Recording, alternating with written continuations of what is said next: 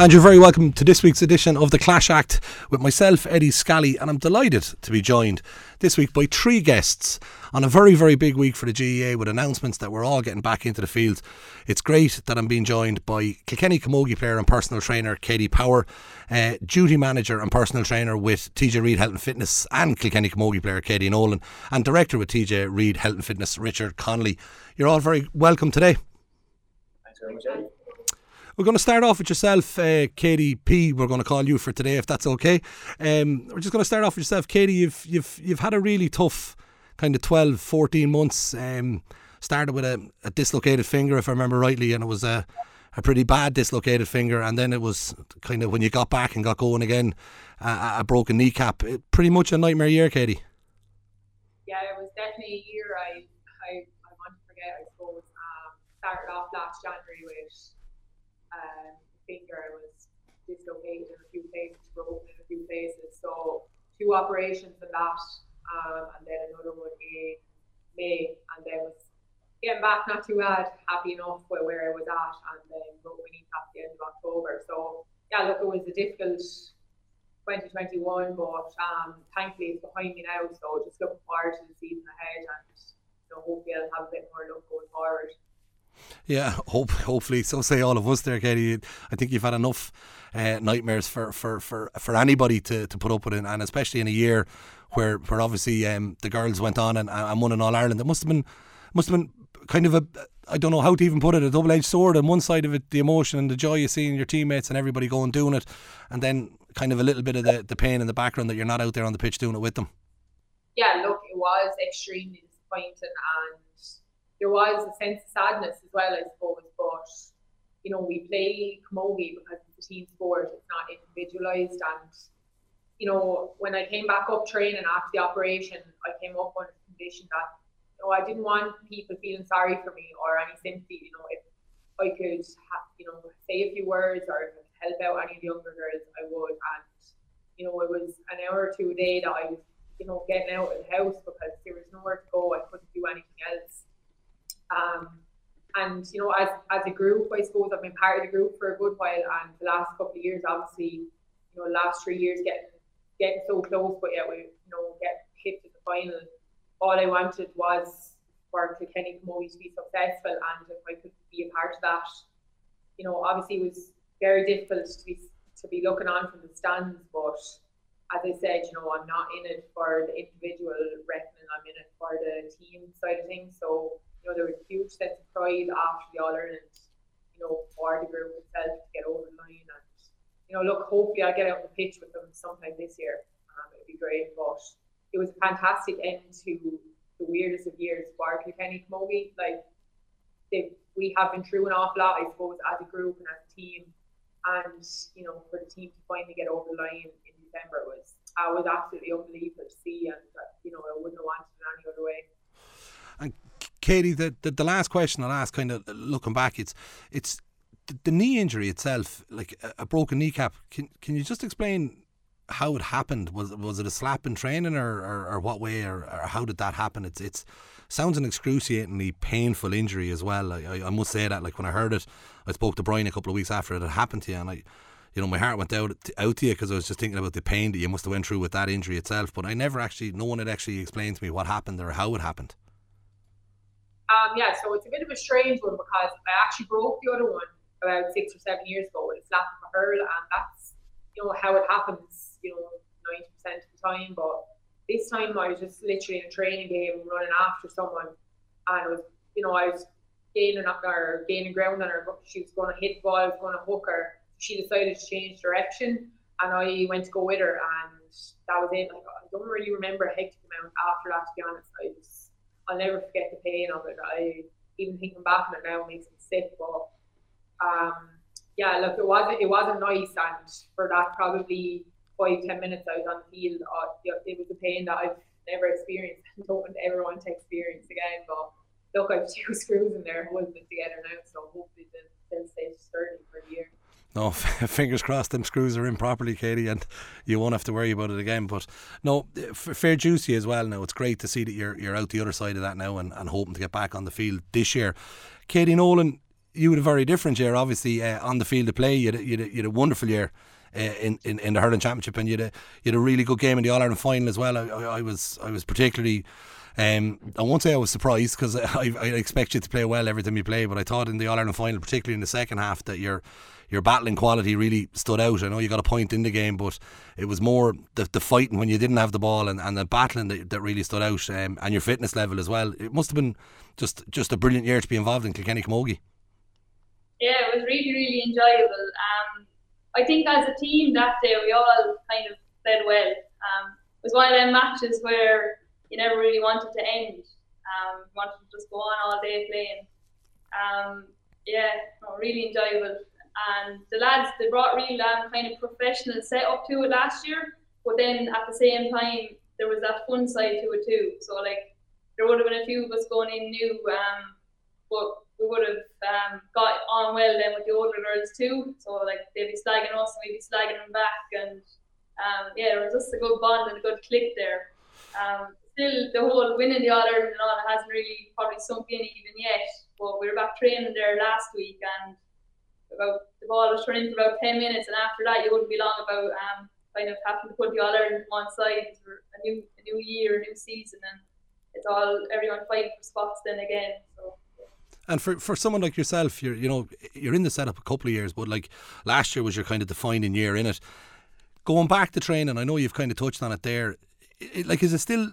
Do you go back training with a kind of a sense of a bit of a buzz? Is it still in your mind that we've just won the All-Ireland a couple of months ago, or is it that's gone now and it's time to try and win back-to-back All-Irelands? What's it like in training at the moment? Yeah, so when we went back last week, it was just first of all great to kind of see everybody again. We hadn't all doing our individual training, and there's probably only so much of that you can do. You get kind of sick of it. So it was nice to go back, and everybody wants to hurl matches, so that's what we got to do. It was enjoyable to just get back hurling with everybody. No, 100%. And Richard, you're joining us there as well, there, director with TJ Reid Health and Fitness. The reason we've pulled the three together today for this podcast is obviously the county players and elite athletes are back training as of now, but from possibly the end of next week, club players are going to be back in the fields, and then they're back into club competitive action from early in June. So, from yourself, from your own side of things, Richard, in the gym, do you see it opening up pretty soon now with all of these things coming back online? I'd like to hope so. I suppose with the club going back, everybody talk about the club. You can talk about county all day long, but club is at the heart of it. So it's absolutely amazing that we can finally get back to that kind of stuff. Club is community. People are back out in the field. They're meeting friends again. They're training away. So I suppose if we can start with that and see how it goes. Outdoor training, we'd like to think that we'll be outdoor training outside the gym here as well, and trying to get people, I suppose.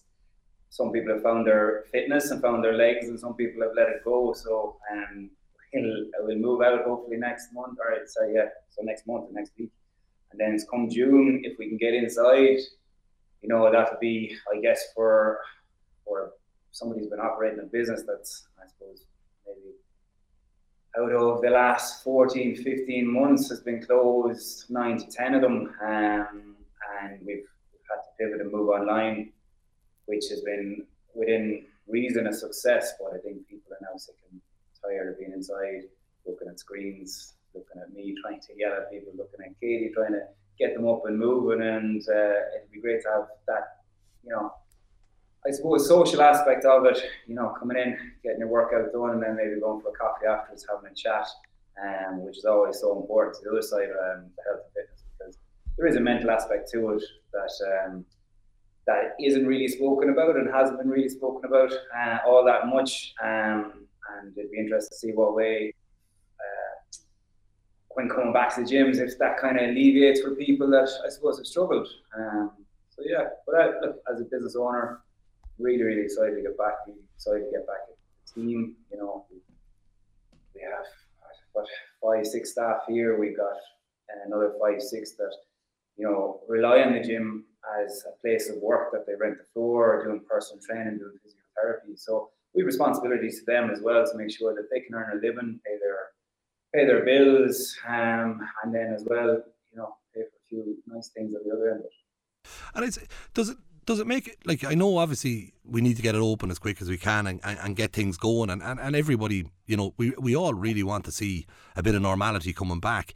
But I remember last year you put a marquee up in front of TJ Reid Health and Fitness, and I know it's not ideal, Richard, and you know, but it was a progressive thing to do. Is that what you'd plan to do in the next couple of weeks again, is, you know, put some type of covering outside and train from there?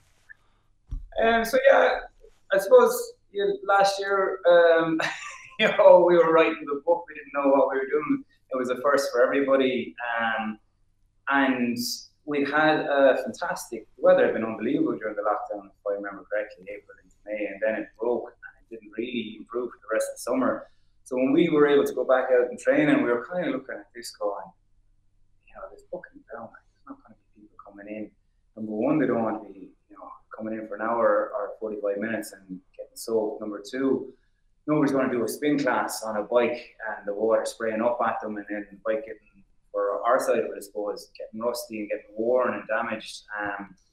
So I suppose the marquee, we said, right, you know, take the sides off it, put up the roof, and it worked out really, really well.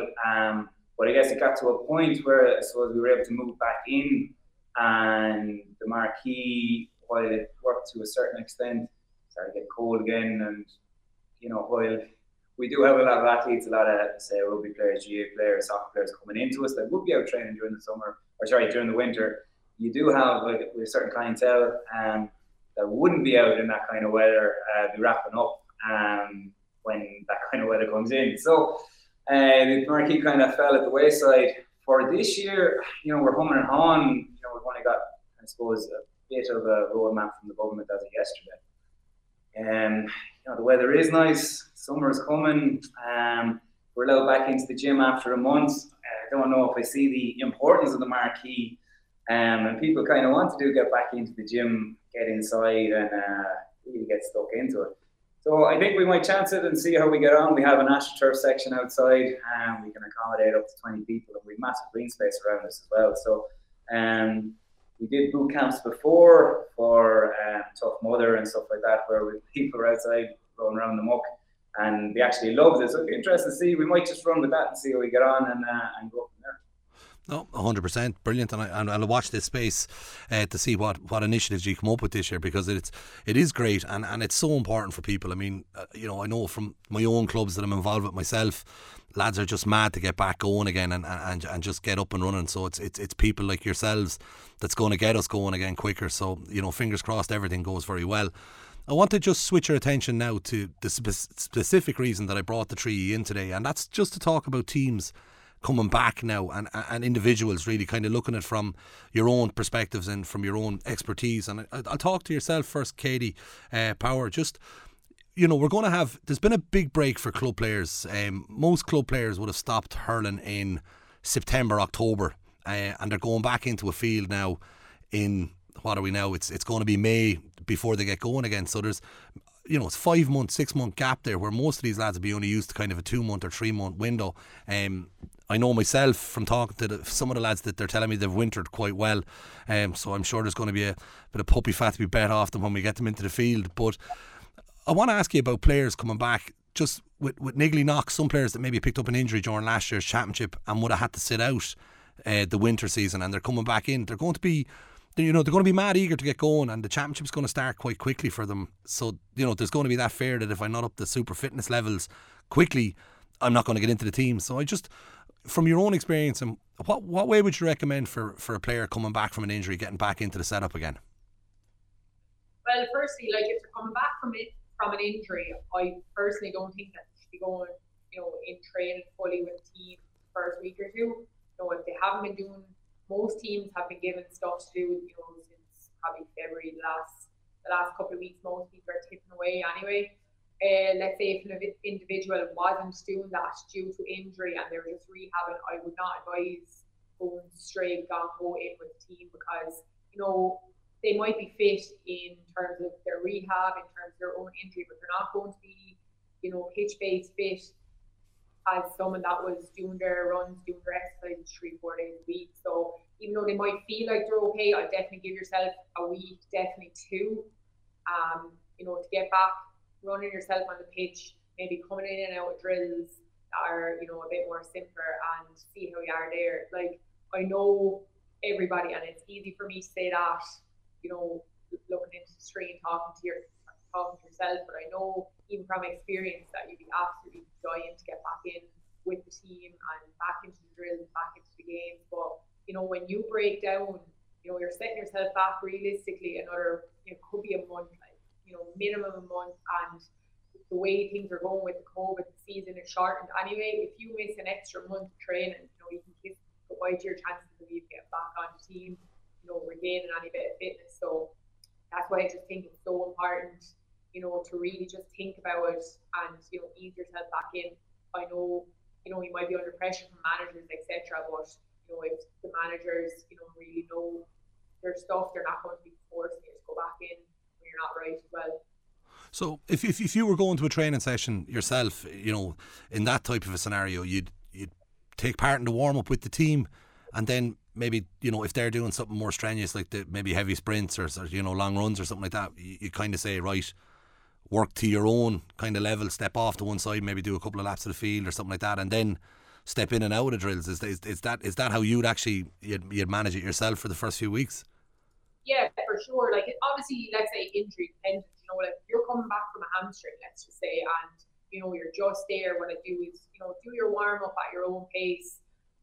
If you're going into heavy sprints, you're coming back from a hamstring injury, you're not going to be able to sprint full belt. So go off and do your own runs at maybe your 70-80% max, your own 70 or 80% capacity. If they're going back into ball drills, then that you're able to do it without sprinting, work away. They might be playing a match and training, so set out drum speed drills, go to the wall ball, things like that.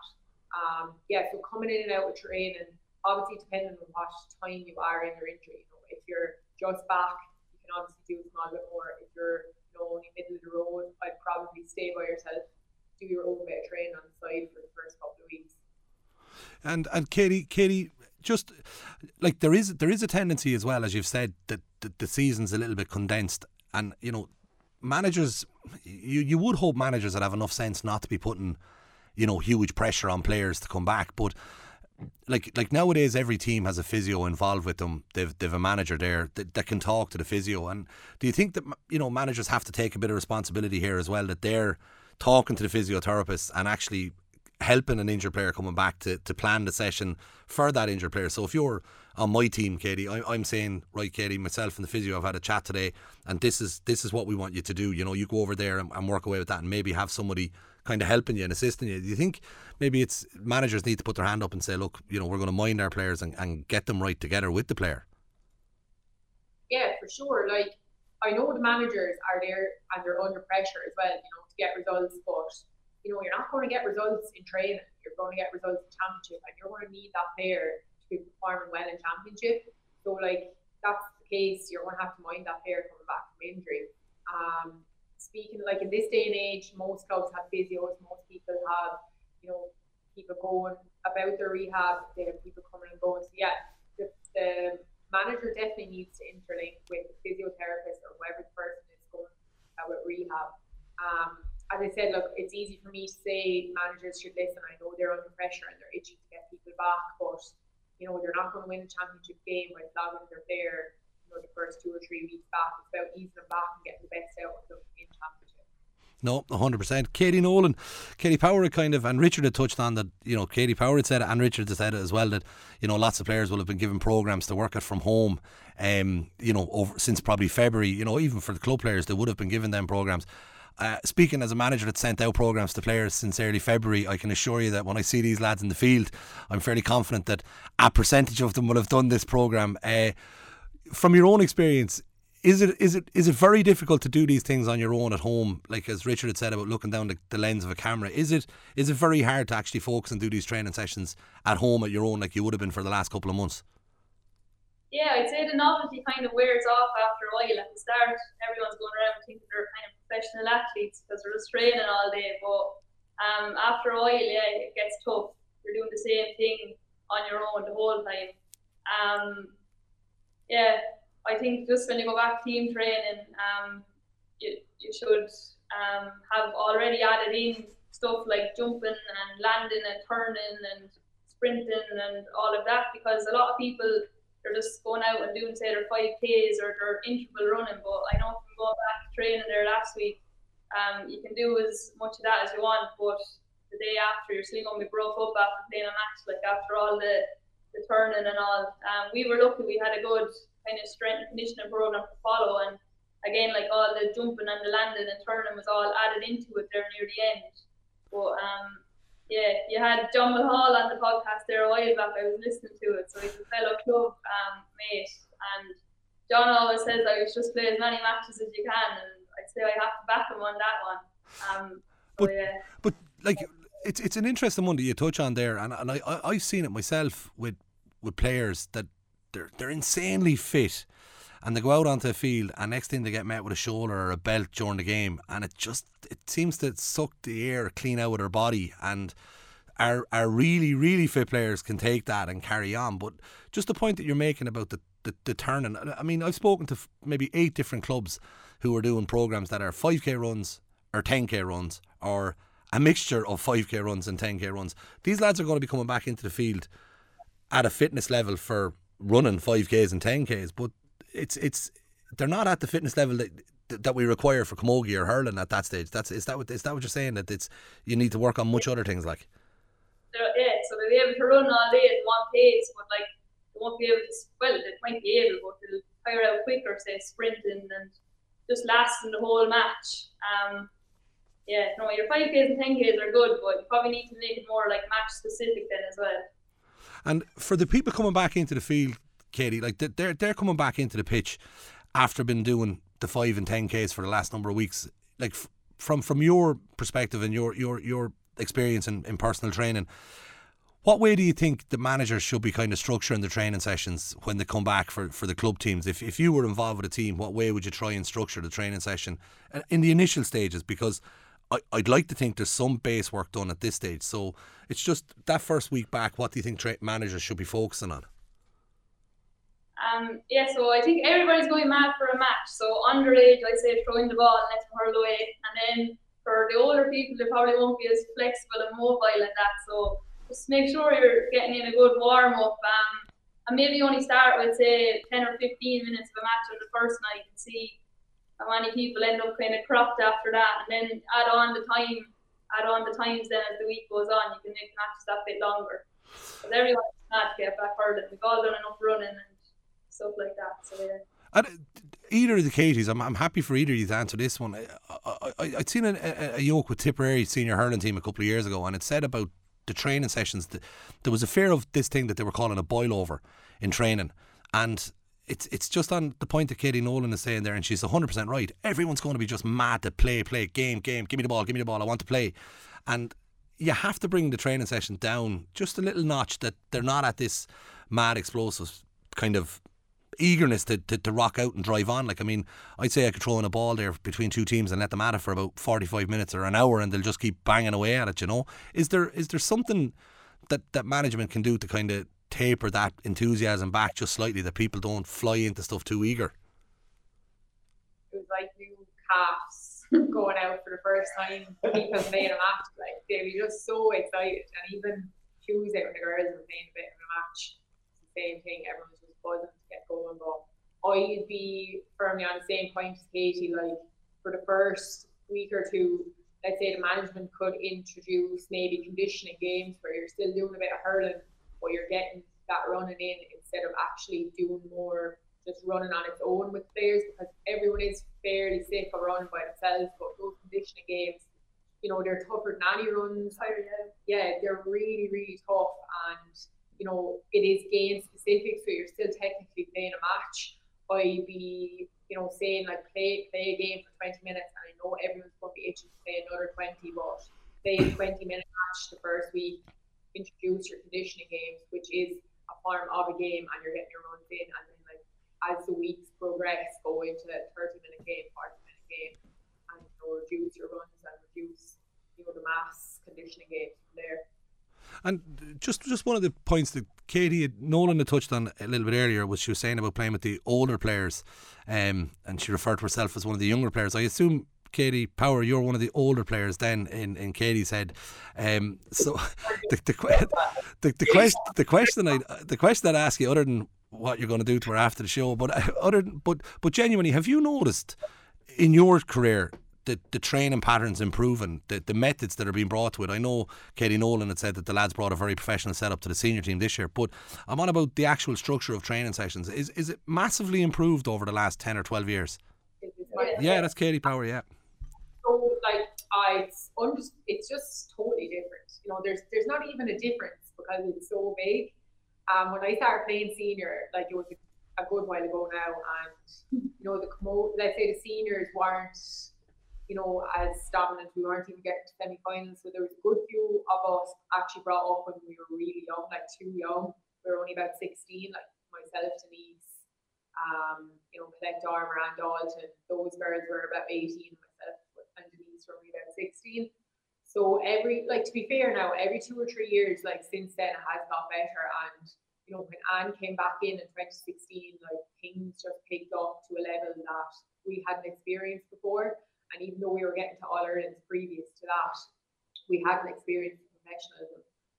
So since 2016, to be honest, things have been at a very, very high standard. And, you know, then when Brian came in 2 years ago with Anne, there was a huge amount focused on hurling.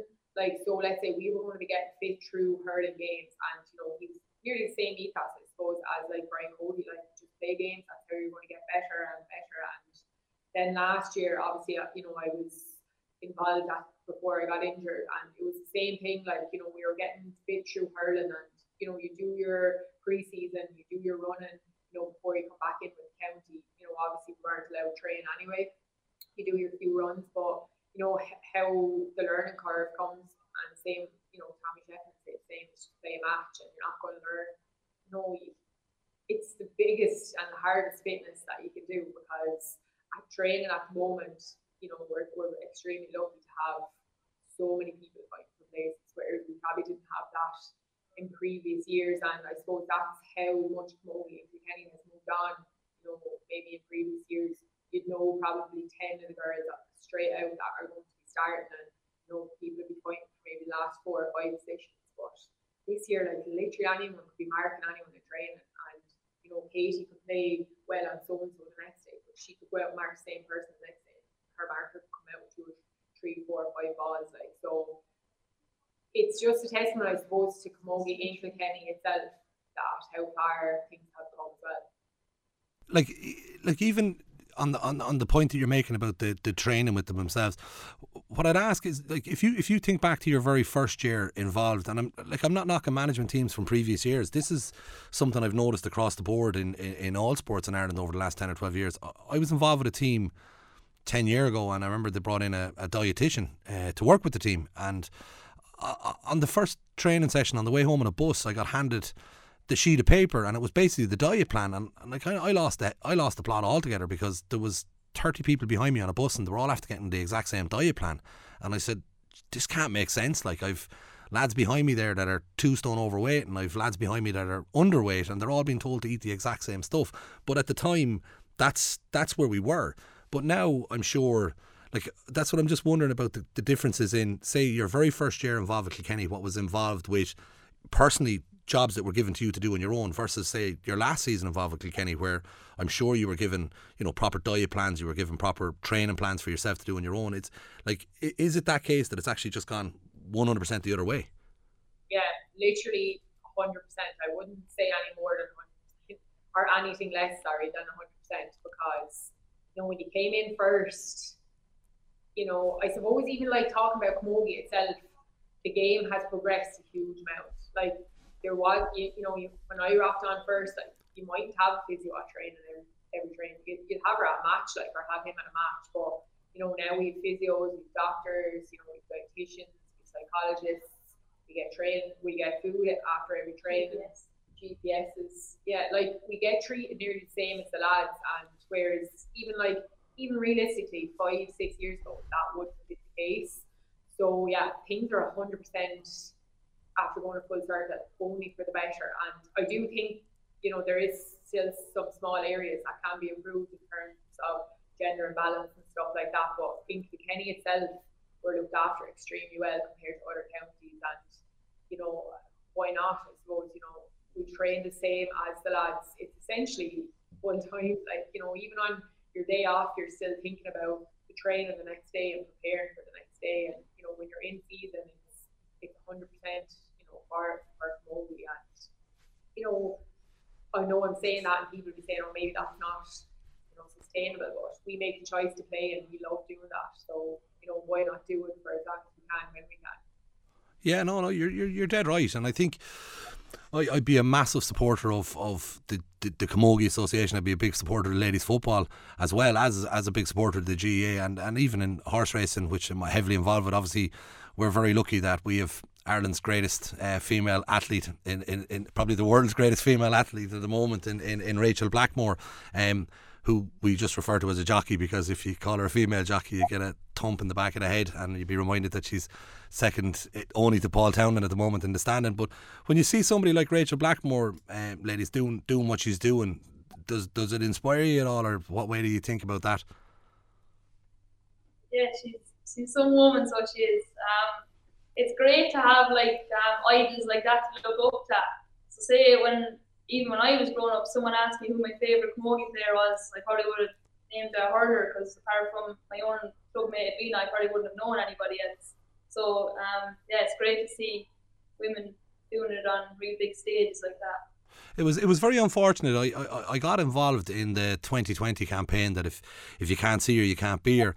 I'm not blaming you now for the global pandemic, but the timing was pretty poor. Unfortunately, it didn't pan out the way we'd hoped. That if you can't see her, you can't be her. The 2020 campaign, where they were going to try and increase the coverage of female sports on TV. The one area I would say that, and I just to take your own opinions on it, is the TG Carter coverage of the ladies football has literally, I think it's really blown the ladies football popularity out of water. And even now at the moment, watching Orla Dwyer and Cora Staunton and some of the other girls out in Australia playing in the compromise rules, TG Carter are doing Trojan work to promote female sport. Yeah, I think we're going to chime in on here. TJ Carrow are flying out there for Camogie, and you just said the AFL as well. But RTE, if you look into female sports within Ireland, the female rugby team is the first team ever to beat an All Blacks team outside of Munster.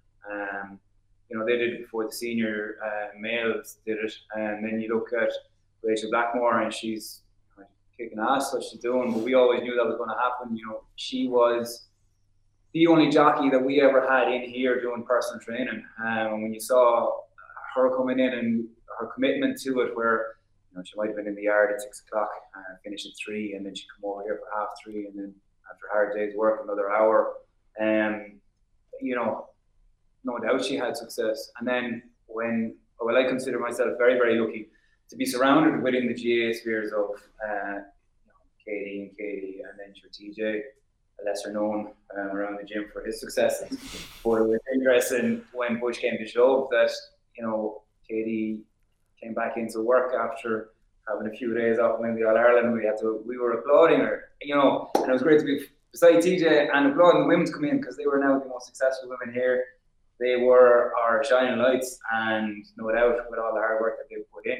So when it comes to a female sport, it's really, really pushed on. And TG Carrow, they've been great for it. Unfortunately, as you said, the pandemic kind of ruined everything a little bit last year. But yet again, we still had an amazing championship with amazing quality of hurling for the final to watch. As you alluded to, Katie Nolan there getting stuck in, getting the stick in, second half playing really, really well. When they went ahead, we were kind of going, this is going to be the monkey on the back again, and the ladies managed to get off. But no doubt they'll have success again this year. No doubt TG Carroll will step in and push it on, and no doubt it's great to see. I suppose a lot of people on Twitter that would have quite a following as well, stepping up and talking about ladies sports and really putting it at the forefront and not just to the side.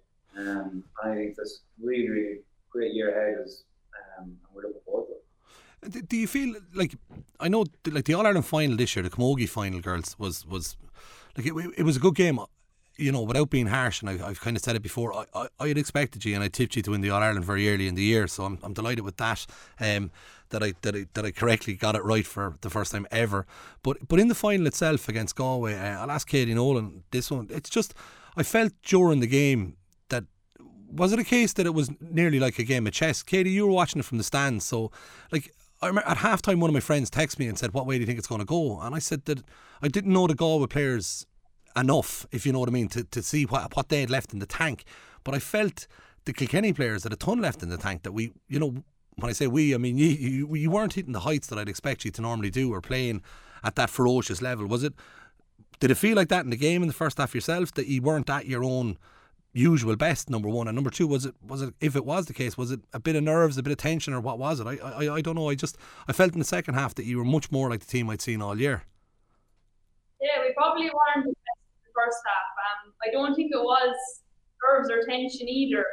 I don't really know what it was, but there was no one panicking. Like, I don't know, I had a really good feeling about the whole thing, which is unusual enough. But yeah, the second half just went out. We all fought like dogs, and in a way, I just don't think we were leaving there without winning, or else giving it our best shot. Yeah, no, we had a good feeling, and I don't think anyone was panicking or anything like that. I was panicking watching it. Katie Power, were you panicking? Oh no, I actually was. Even in the semi-final, like, it's so hard to watch. Like, it's actually way harder to watch a match. Oh my god, I was dying. But I never thought they were going to lose. And even in semi-final, as I was saying, like, they were down 7 points, I think, the first 5 or 6 minutes and got it back. But yeah, there's just such a sense of confidence. Whereas, like, the last 3 years, right, we lost, and everyone's confidence was in their boots, and you know, we're questioning ourselves, are we good enough, this, that, and the other. But Brian and Tommy and the boys literally tell the girls and tell us every single training how good we are. Just every training, tell us how good we are. They believe in us, believe in ourselves, and eventually that just feeds through. And I kind of do agree with you that I don't think as a team that we played to our capabilities in the semi-final or the final. But as Katie said, there was no way we were coming out without a win. So whatever it took to win, you know, they just grinded it out. Like, we didn't play to our max or potential. But, you know, you're just going to have days like that. And, you know, to get over the line is the main thing. It doesn't really matter, I suppose, how you play in big days. I think it was nice to go into the final as underdogs. The girls are so relaxed, and you know, maybe not having the crowd there and stuff, and having a few new players coming in for their first final helped as well. And like, it's the crowd. It was a bit of a strange one. Katie Nolan, I don't know if you've experienced you didn't experience an All-Ireland final on the play with a packed stadium yet in your career, but did it make a massive difference? I'm going to ask that to Katie Power now. Is it a massive difference with no one there? Like, is it, you know, from the players' perspective, you know, did it feel the same? I know this sounds silly, like, but I know the journey into Croke Park, going in under the stands with the posts and the whole lot, I'm sure your heart's racing at that point, but just going out into a stadium with nobody in it, does it feel like an All-Ireland final? You know, do you know what I mean? I know when the ball's thrown in and the match is on and that's it, but was there a much different feel to it? Like, I know people might be like, for the Camogie All-Ireland, there's only 25,000-30,000 people at it. You don't hear yourself thinking. You can't even, if you call for a ball, you don't even know if the person next to you is going to hear it, because you're not used to playing in front of those crowds. You know, semi-finals, they're going to be max 5,000 at it, you know. So going into All-Ireland, just from talking to a few of the girls, look, it was unbelievable. And they didn't really take much notice of the no crowds all year, because they were used to it all year. But one thing they really did miss was, let's say the girls that had won in 2016 as well, they really missed after the final, you know, meeting their families in the stand, or, you know, just meeting people, their friends or their partners in the stand after the game. And they said that was obviously, you know, a bit disappointing. But, you know, it's better to meet them at home with the cup than without the cup, I suppose. So, you know, they'll take it anyway, but they did find that part strange, I suppose. And Katie Nolan, you're obviously going to hopefully get to experience it this year. I see on the government guideline there that they're saying mass gatherings in July, so that should tie in well for the All-Ireland semi-finals, All-Ireland finals in the Camogie. Is it something that you'd love the opportunity to do? I know Katie was saying about 25,000-30,000 people in Croke Park. I've been at many Camogie All-Ireland finals, and I can assure you 30,000 people make as much noise as 80,000 when a game is at full belt. Is it something that you really hope to get to do this year? Yeah, in 2016 I got to play with the intermediates in the All-Ireland, and I don't know how many was at the side of the Hogan was kind of full, but I remember a ball went down into the corner, and it's the same thing. There was kind of just a bit of a roar, and like the skin stood up in the back of my, or the hair stood up in the back of my neck. So I don't know how the lads do when the place is full. Oh God, I'd lose it all together. I don't know what I'd do. But yeah, for sure, that'd be the dream, like playing a senior All-Ireland, and then as many people as could be there to be there. No, well, fingers crossed we'll get that this year for you. Richard, sorry. Sorry, Eddie. Would you think that the hurling would be different then? If there's no crowd, you can hear a pass, or somebody calling for a pass from 20 yards, but normally you can't hear that. You can't hear a pass. And does it change the game? See, like this year I didn't play with no crowd, so I don't know. I don't know if it does change the game. Do you think it does?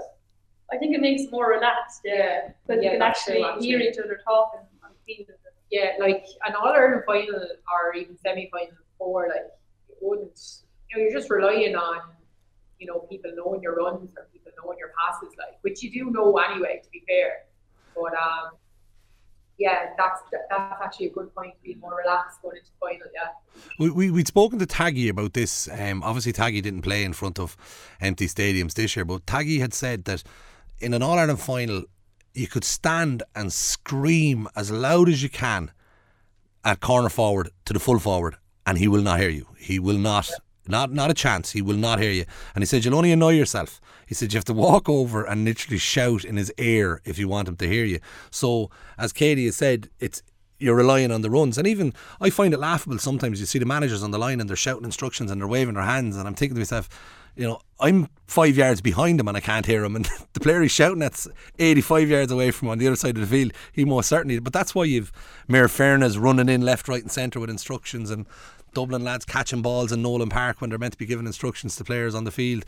It's probably a different thing, but I still think you might be a little bit more relaxed, girls, playing in front of an empty stadium, but I'm sure the tension is still there. It's still the All-Ireland final. Like, you don't need anybody to remind you that's what's going on in the field. And I'd say that, that's still in your head. Every ball that's fired in, it could be the last ball you're getting in an All-Ireland final. So hopefully we won't have to worry about it this year. Hopefully we will get crowds back in.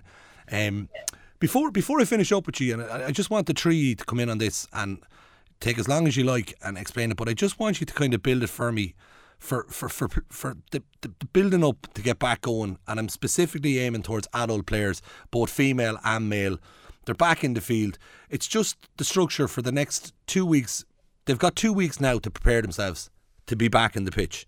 So what I would like is a little bit of advice with regards to their diet, what they should be doing. Whoever feels their best position to answer these, their diet, number one, is what you'd recommend they look at doing themselves.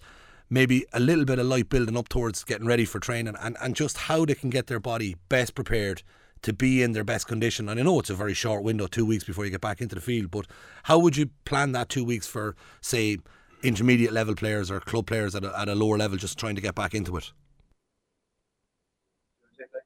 Yeah, so what I'd advise is don't go from 0 to hero in 2 weeks. Take it slow, and realistically, I know people aren't going to do that. The majority of people are going to be freaking out now. They're going back in 2 weeks. I need to get fit and running the roads and running the fields. And that's how, we talked about earlier, that's how injuries happen. And with the season being so condensed, if you pick up an injury, you're in bother straight away because you're playing catch up. Number one, as it is, if you get an injury, then you're playing 2 catch ups, and it's going to be extremely difficult. So, in terms of diet, just get back doing the basics. Having your 3 main meals, 2 snacks, eating plenty of veg, drinking your water. It's hot outside. Make sure you're well hydrated. Then the week after, maybe try and get your post workout, pre workout right. Each week try make small improvements. this week maybe try to do 3 really, really good sessions, quality over quantity, and then next week maybe try add in an extra session, so 4 sessions then the week after, and you're back then in 2 weeks, so you're going to be doing 3 field sessions with your club, and then maybe try get 1 extra session in yourself. As I said, don't go from 0 to 100 straight away. Work yourself up through the years. I suppose to add to what Katie's saying there, Eddie, the 2 Katies here are part of the 5% of just being at the top of the game. So whether that's male or female, so they have to have everything on point. And it's probably we're missing a leg there, where you have to train hard, you have to look after nutrition, but you also have to recover hard. So you need to make sure that you do your downtime right. Make sure you're getting your sleep in as well, so that you can't just keep hammering and then the body keeps breaking down. Because if you can only recover to 95%, and then you do another training session, you're back to 80, and then you want to recover to 90%. You need to be at that 100%. So recovery is super important as well. And I suppose from my side, like I'm not anywhere close to the training with the ladies. So the COVID lockdown, research has showed that majority of people from 55 upwards have found their feet all of a sudden again, and they're back training, they're back running, they're back walking, and it's fantastic to see. But they're also saying that, say, the 35 to 55 are people that lost out in the fitness the most, and they've had the biggest step back because they're now working at home. They didn't get to walk to the bus into work, or they're not walking around the office, and maybe there's extra time with the kids at home, whatever it might be. So if they're trying to get back in then and back in training, and as Katie said, don't go 100%, because maybe you were squatting 100 kilos, maybe 150 kilos, you go back in, you say, well, I might try and get close to it, and all of a sudden, as you said, you're injured, you're gone for a month, if not longer. You need to look at the other side is, if you're gone for that month, you're deteriorating trying to recover that injury, while the person that's also training, not only if you were at the same point at the start of the month when you get the injury, that person has excelled and is ahead of you not only by 4 weeks, but actually 8 weeks, because you'll have gone back over those 4 weeks. And that's with Katie Nolan, because she's a whippet and she's young, they can just go cracking into it. But it is super important, the 5Ks, 10Ks are great, your fitness level through the roof, and 2Ks alluded to already. You're on a single directional plane, you're just going one direction, and that's forward. The problem is that you're not doing that in hurling. You're twisting, you're pulling, you're turning, you're changing direction, you're stopping, you're starting again. So you need to make sure that your power, strength, and your velocity is up there. So if you are going into the gym, well, maybe not going heavy squats mightn't be the right way about it. You might want to go for maybe a hex bar, deadlift jump. So maybe only 40 kilos on the bar for the lads, and doing a jump with it and landing lightly, or maybe doing some box jumps. So you're getting that explosiveness, but you don't have to put weight on the body and put it under too much pressure.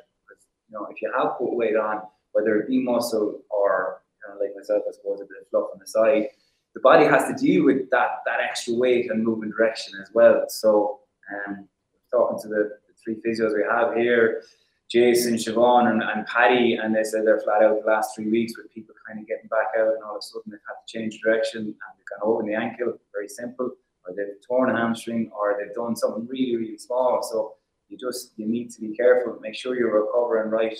And I would always say as well, grand nutrition, Katie said, about 3 meals a day, 2 snacks, and then make sure you're hydrated. The first thing to go when you're dehydrated is your eyesight, and the second thing to go is your tendons and your ligaments start to get brittle. They tend to they don't have as much flexibility in them and tend to go as well.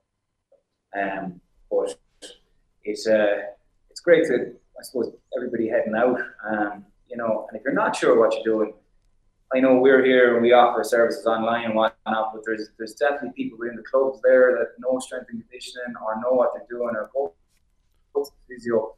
Just ask the question, and if you're not feeling it, you know your body right as well. So if you have sore knees or sore ankle and you're told get in there and maybe hit the racks, or you're in for a match, you need to turn around and just say, look, I'm not right. I might need to step it out.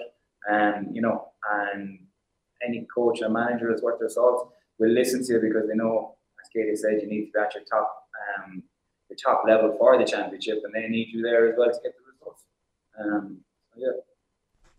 Yeah, no, that's 100% there, Richard. Just two final questions I have for you there. The first one is, Katie Power, these lads are retiring you here beside you, because anyone that's listening to the podcast that doesn't know you is going to think you're about 50. Katie Nolan was calling you one of the old ones on the team there, and then Richard was on about the young ones. Katie, can you just confirm, how old are you now? I think you're 29, is it 28?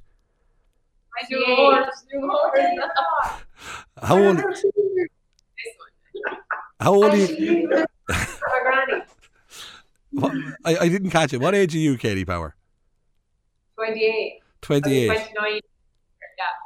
Yeah, no, because if you were listening to this podcast and you were from up the north and you'd never heard of Katie Power, you'd say, oh, wasn't it lovely they brought in Katie Nolan's grandmother to talk about what it was like in the olden days playing with the Kilkenny Camogie team. So I just wanted to confirm that you're still very, very young. So obviously that's important to point out. But lads, and this is a very genuine question, and it can be put into your own personal terms.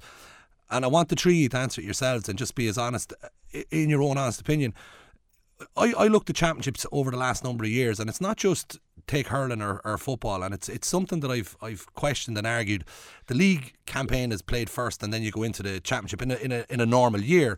And I'd specifically seen certain managers. Davy Fitz famously did it.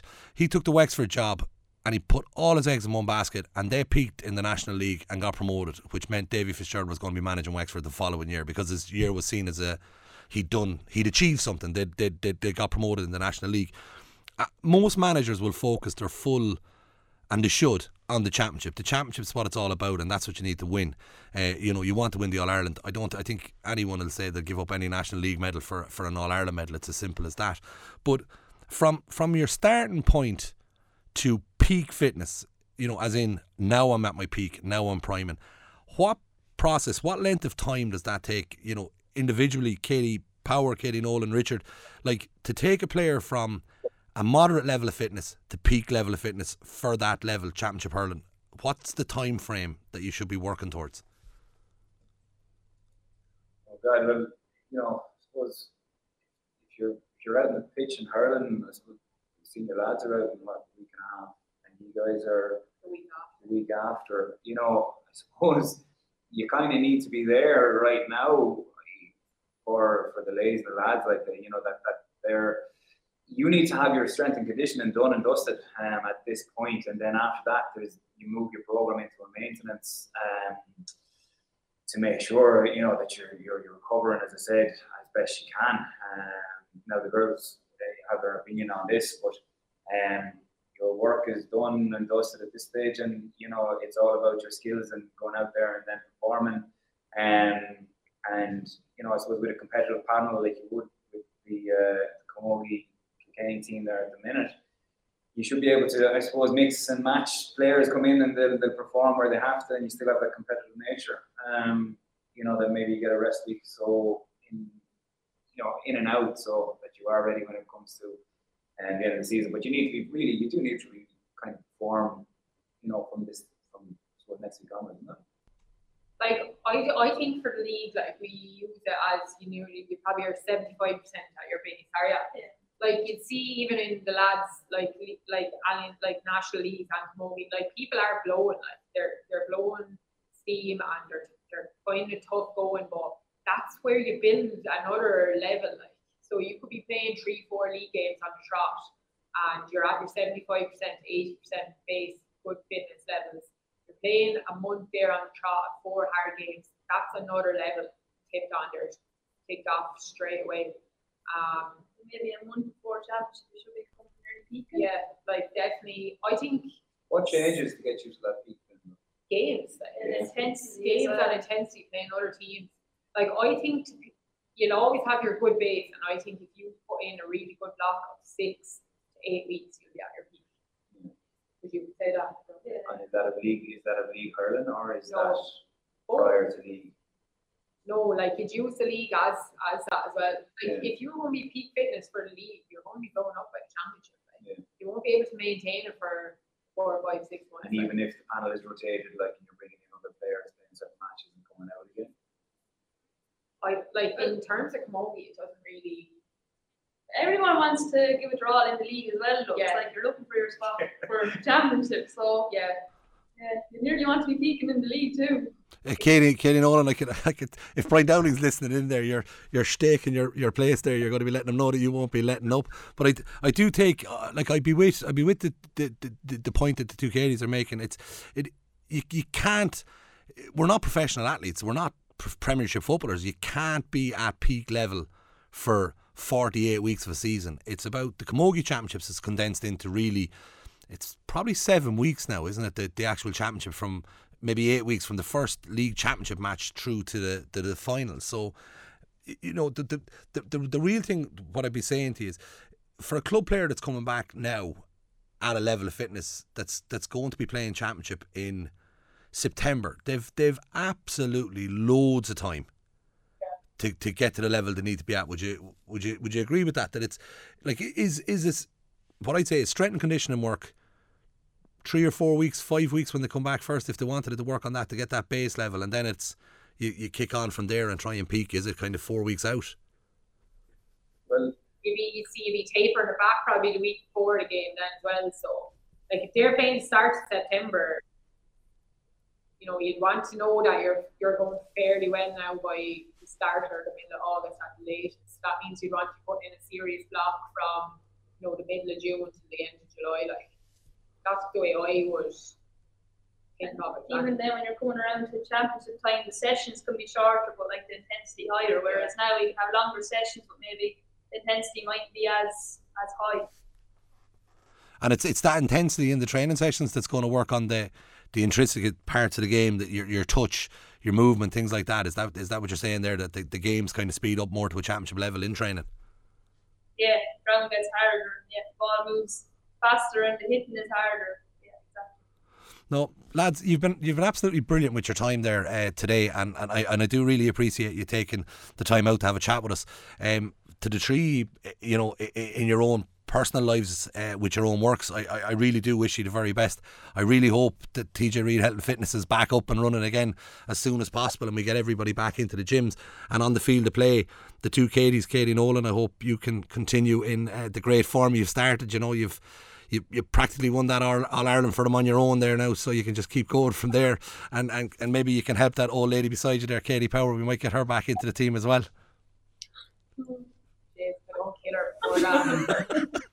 No, look, you've been absolutely brilliant. You know, thanks a million for taking the call today. Thanks a million. And that is, of course, this week's Clash Act. And thanks very much again to Katie Power, Katie Nolan and Richard Connolly. And I look forward to speaking to you all again next week.